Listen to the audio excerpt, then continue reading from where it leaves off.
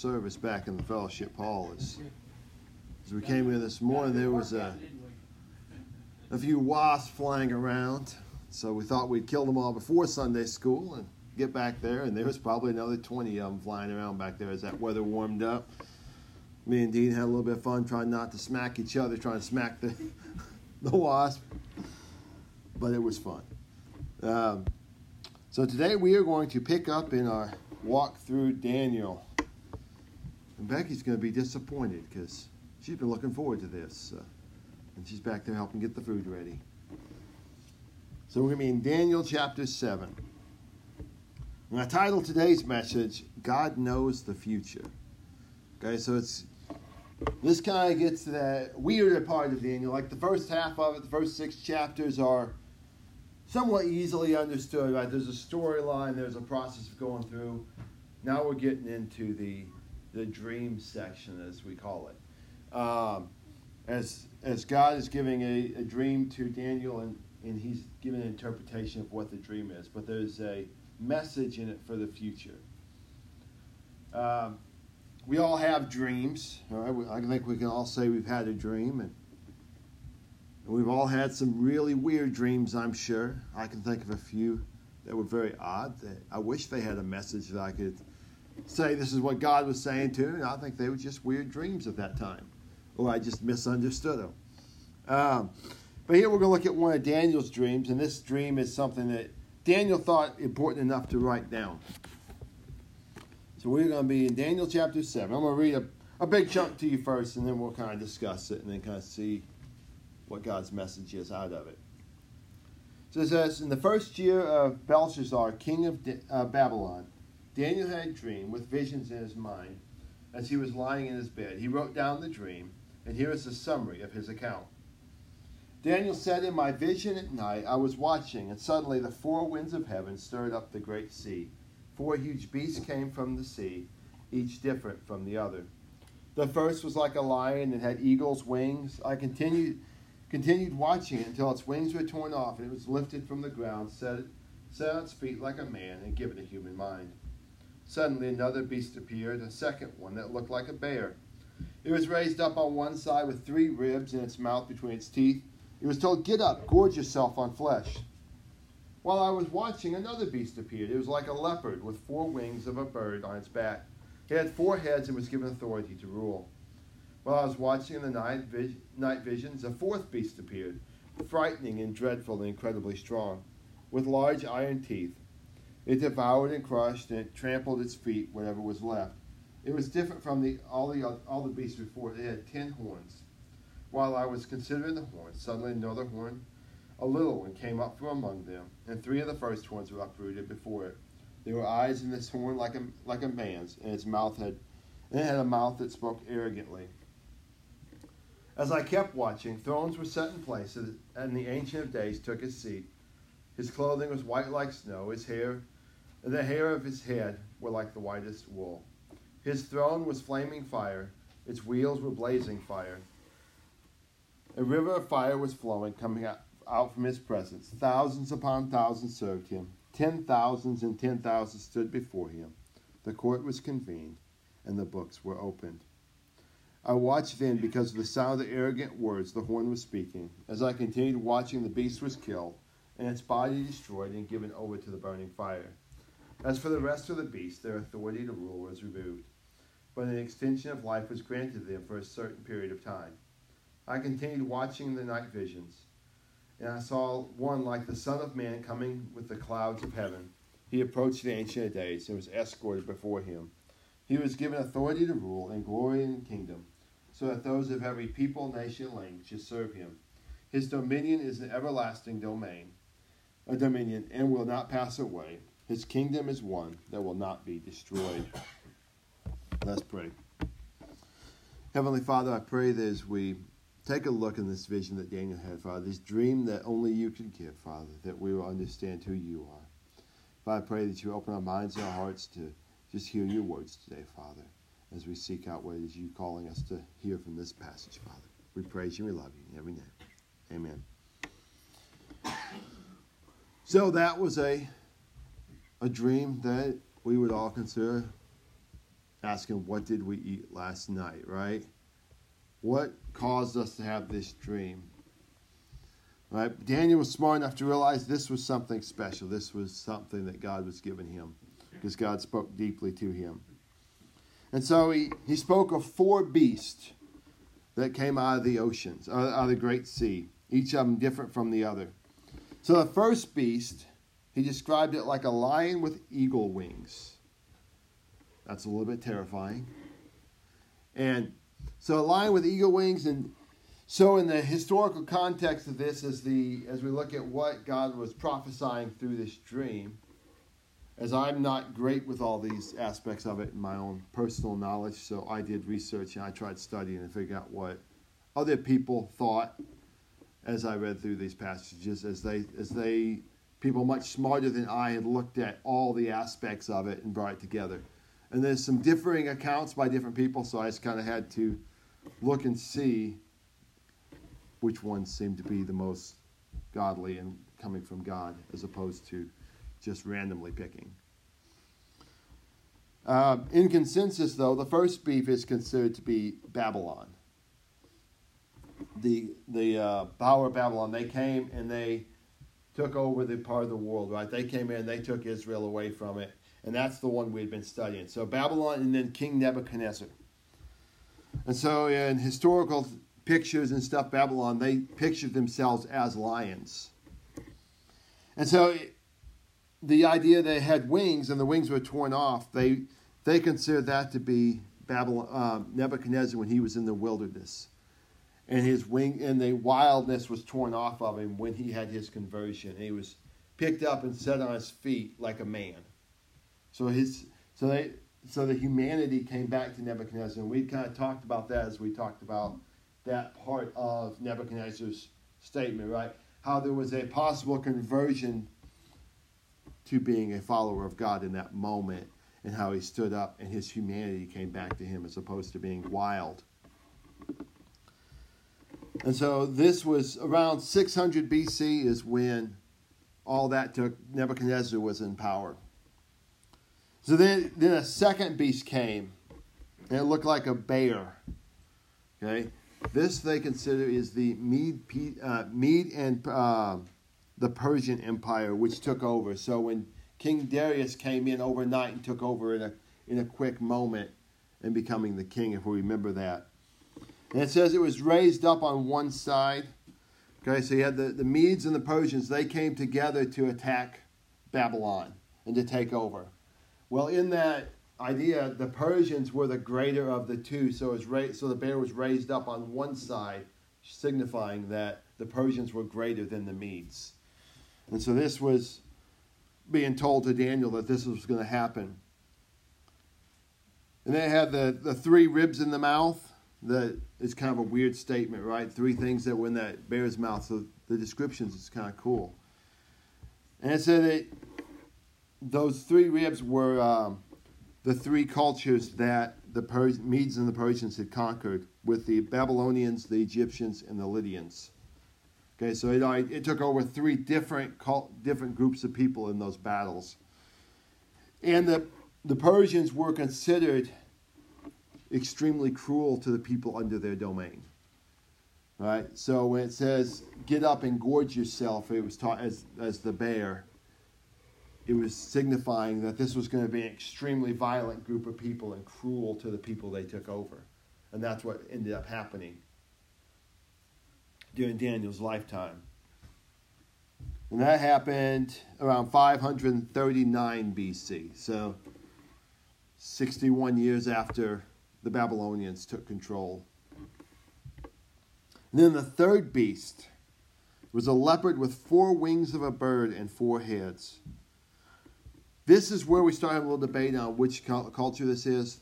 But the main one the main one I've read about was this considers the Greeks and Alexander the Great coming in and taking over the world at that time period. He came in quick like a leopard and just moved in real fast and just took over in a matter of no time as a young man, because he was in his 20s when he took over that part of the world, the known world at the time. And it says that the The four heads was signifying the splitting of his kingdom after he died into 4 different kingdoms, which is what ended up happening after Alexander the Great died. His 4 generals took over 4 different areas of his kingdom. And this happened around 334 BC. And so after his death and after the kingdom kind of started falling away, they were given dominion for a short time in that area. And then the 4th beast, it was really undescribed. It was frightening, dreadful, incredibly strong, had large iron teeth, and it devoured and crushed everything in its sight. And that's the Roman Empire that came in at around 227 BC. And so what we notice with the Greeks and the Romans, especially on those 2 empires, is a lot of their ideas and thoughts are still around today. You know, we think of governments and we think of writings and stuff. We still depend a lot on the Greek and the Romans for things that we look at in our past. Right? Democracy itself comes from the Greeks and the Romans and how they ruled areas. And so there's some aspects of their governing still around, which leads with the idea of they were given a domain for a time. Even today, some of their domain stuff is still mentally there in our thought processes and how we do things. But that 4th beast had 10 horns. All right, so 10, it split up into 10 cultures, right? So after the Roman Empire kind of fell, it split up into the different European countries. I didn't write down the list of the ones it kind of split into, but you have like Italy and Spain and Germany, France, all those countries split up into 10 different areas. But then there was a small horn that appeared. It was very arrogant in speaking. Okay, and there really wasn't consensus on what that small horn was in my reading. There's a lot of different ways. And I think it's kind of more the Antichrist that's going to be coming. Somebody's going to come up and rise up out of that empire and speak out against Christ, speak out against God in a very arrogant way. And I think we can see aspects of that still in today's society. I think this is where we're in the middle of this Roman Empire time period, I think, while those beasts still have domain over the world. But then it talks about another area. After it talks about those beasts and the scariness and the craziness of it, it goes on, it talks about the Ancient of Days. And I love this part. It says, as he kept watching, thrones were set in place, and the Ancient of Days took his seat. His clothing was white like snow, his hair of his head white as wool. His throne was flaming fire, his wheels were blazing fire. A river of fire was flowing, coming out of his presence. Thousands upon thousands served him. 10,000 times 10,000 stood before him. The court was convened, and the books were opened. So in the day of judgment, the Ancient of Days is going to be sitting on his throne with his servants around him. When we think about thousands upon thousands, that's a lot of things, right? So extensions, that's going to be the angels there serving God, taking care of him, doing his bidding there in the heavens. And then it has 10,000 times 10,000 standing before him. I mean, think about that number. 10,000 times 10,000. Can anybody do that math real quick? Right? A few million, 100 million. Right?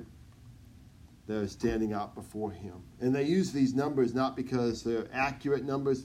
Those were just considered really big numbers. The idea that we have a lot more numbers than what they used back then. So back then, when they described, they gave 10,000 because that's the biggest number they could think of. So we could just as easily say trillions upon trillions in our world today, and that's kind of what he was thinking. It was a number so large that he couldn't even picture what that number was in his thought process. But then it ends. The court was convened, and the books were opened. When we think of court, what's our thought process there? What do we think? We think judgment. the court was opened, or the court was convened and the books were opened as God's judgment and sentence was being laid out for people. I mean, just imagine seeing that picture, standing back and seeing just who he is standing there, right? I mean, just imagine his clothing white as snow, his hair white as wool, sitting on a flaming throne with fire flowing around it. It'd just be awe to watch, wouldn't it? Just to see what God is doing there. And then it goes on when this is opened. Daniel watched as the beast was killed, the fourth beast was killed. And the other beasts had their dominions removed from them. All right, so at this point, God's going to say, your time is done. It's over. Now we're taking control. I've given you control for so long. Today it ends. I have something new for the world today. And it says, then he saw one like the Son of Man coming with the clouds of heaven.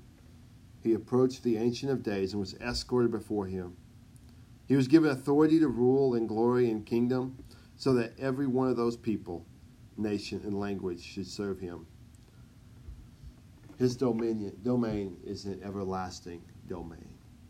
He's not being given a domain for a short time. He's given an everlasting domain. And it will never be destroyed. So when those final days come, and we can go back and we can read through Revelations and we can see more of the picture that God's given Daniel all the way back then. So this dream probably happened somewhere around 600 BC. So 600 years before Christ was born. And here we are 2,000 years after Christ was born. And we can read the same picture all the way into Revelations about what's going to happen, the future that's going to come.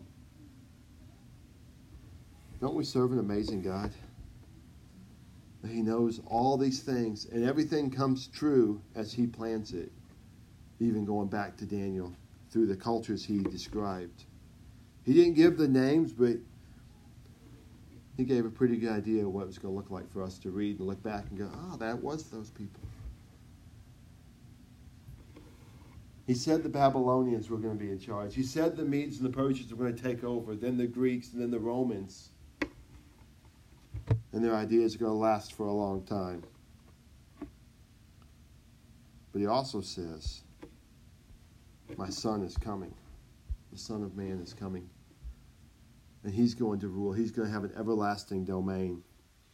And so as I read that phrase, so every people, nation, language should serve him, it reminded me of Philippians 2, 5 through 11.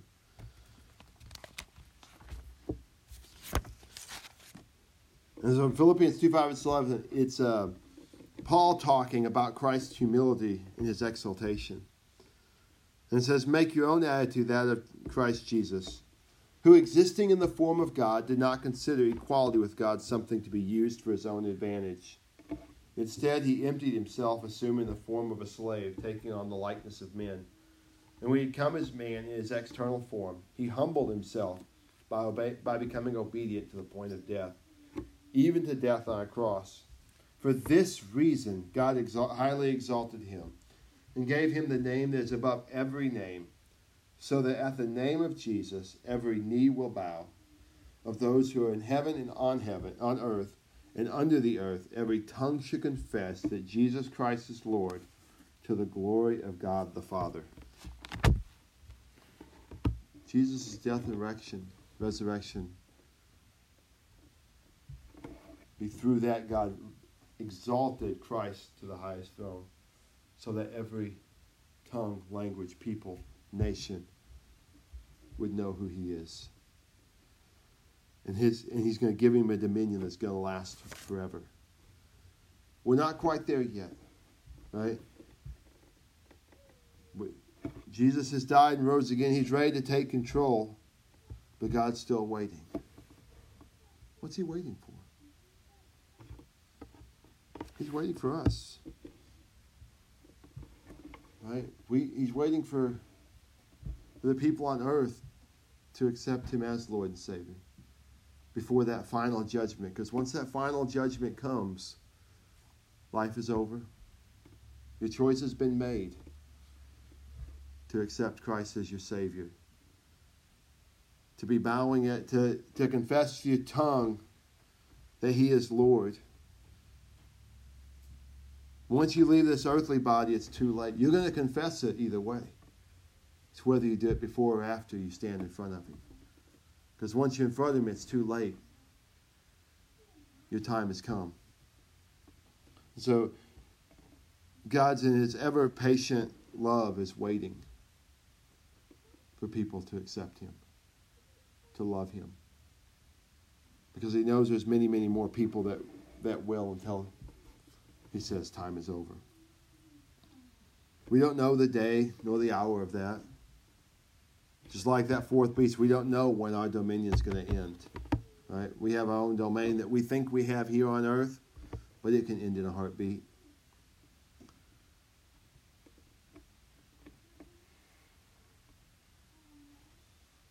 So do we know where we'll be on that day of judgment?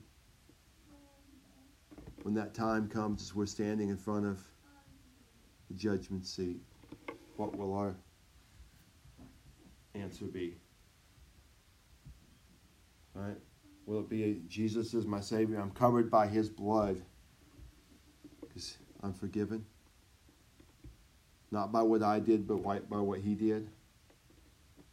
Where we have excuses, but I went to church. But I fed people. But I gave money to the poor. But I knew who Jesus was.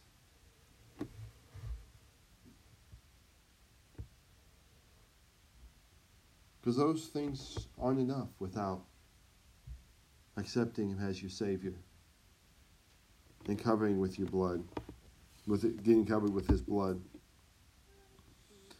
See, right now we live in a world where sin has control. And Satan has dominion in a lot of aspects. And soon, sin's going to be defeated completely. And Satan's going to be defeated completely and thrown into the lake of fire.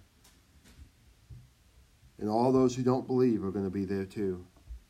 And there won't be a second chance. As much as we would like to be. As much as many would like to say, well, I'll just fix it when it happens. There won't be a chance to do so. Today is your chance. This moment could be your last chance. We don't know. Christ came to earth and gave His life so that we can have eternal life. That's it. That's why He came. He came because God loved us. So God sent Him down so that we can have eternal life and that He can be glorified.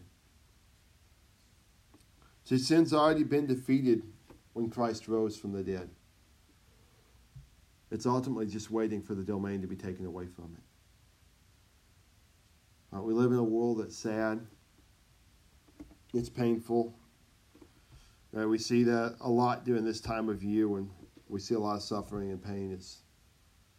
We talked a little bit about this Wednesday night at the prayer meeting. There's a lot of people that are hurting right now this time of year as they've lost loved ones and family events are coming up. It makes it that much harder because you start remembering those things and sin and pain and guilt start kind of coming back into your head. I mean, just the sin has caused so much pain and damage in this world. Right? It causes our bodies to decay. But with God, we can have so much more. With God, we're going to be able to go stand in this everlasting domain with Christ as our Master. With Christ as our Savior. And so as we close, the biggest question I can ask that each of you can only answer for yourself is, where will you stand on the day of judgment? Only you can answer that. I can't answer it for anybody, and you can't answer for anybody else. Only each individual person ultimately knows where they stand on the day of judgment. We can't look at somebody and say that person's too bad or that person's too good, because we don't know what's in their heart. We don't know what God's done in their lives to change them. We can only know what we have in here. And so today, if you're not sure where you stand on that day of judgment, today's the day to seek it out. Ask God to reveal it to you. Ask Him to show you where you stand. Because if you're not sure at all, you need to ask.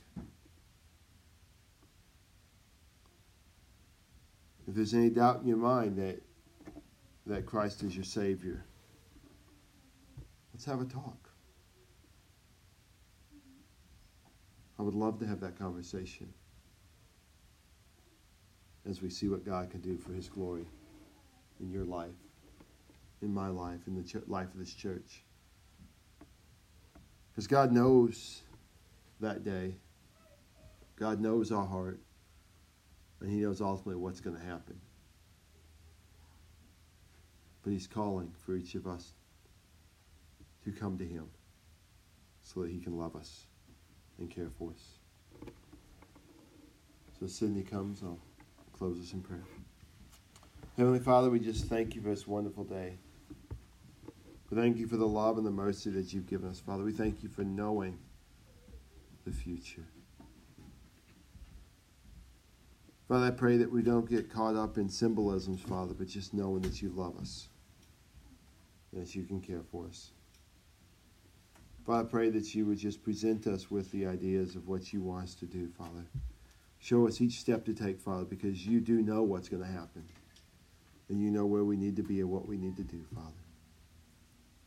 Pray that You would just speak deeply into each person's heart today, Father, if they don't know You, Father. Let them know where they stand as they stand up right now.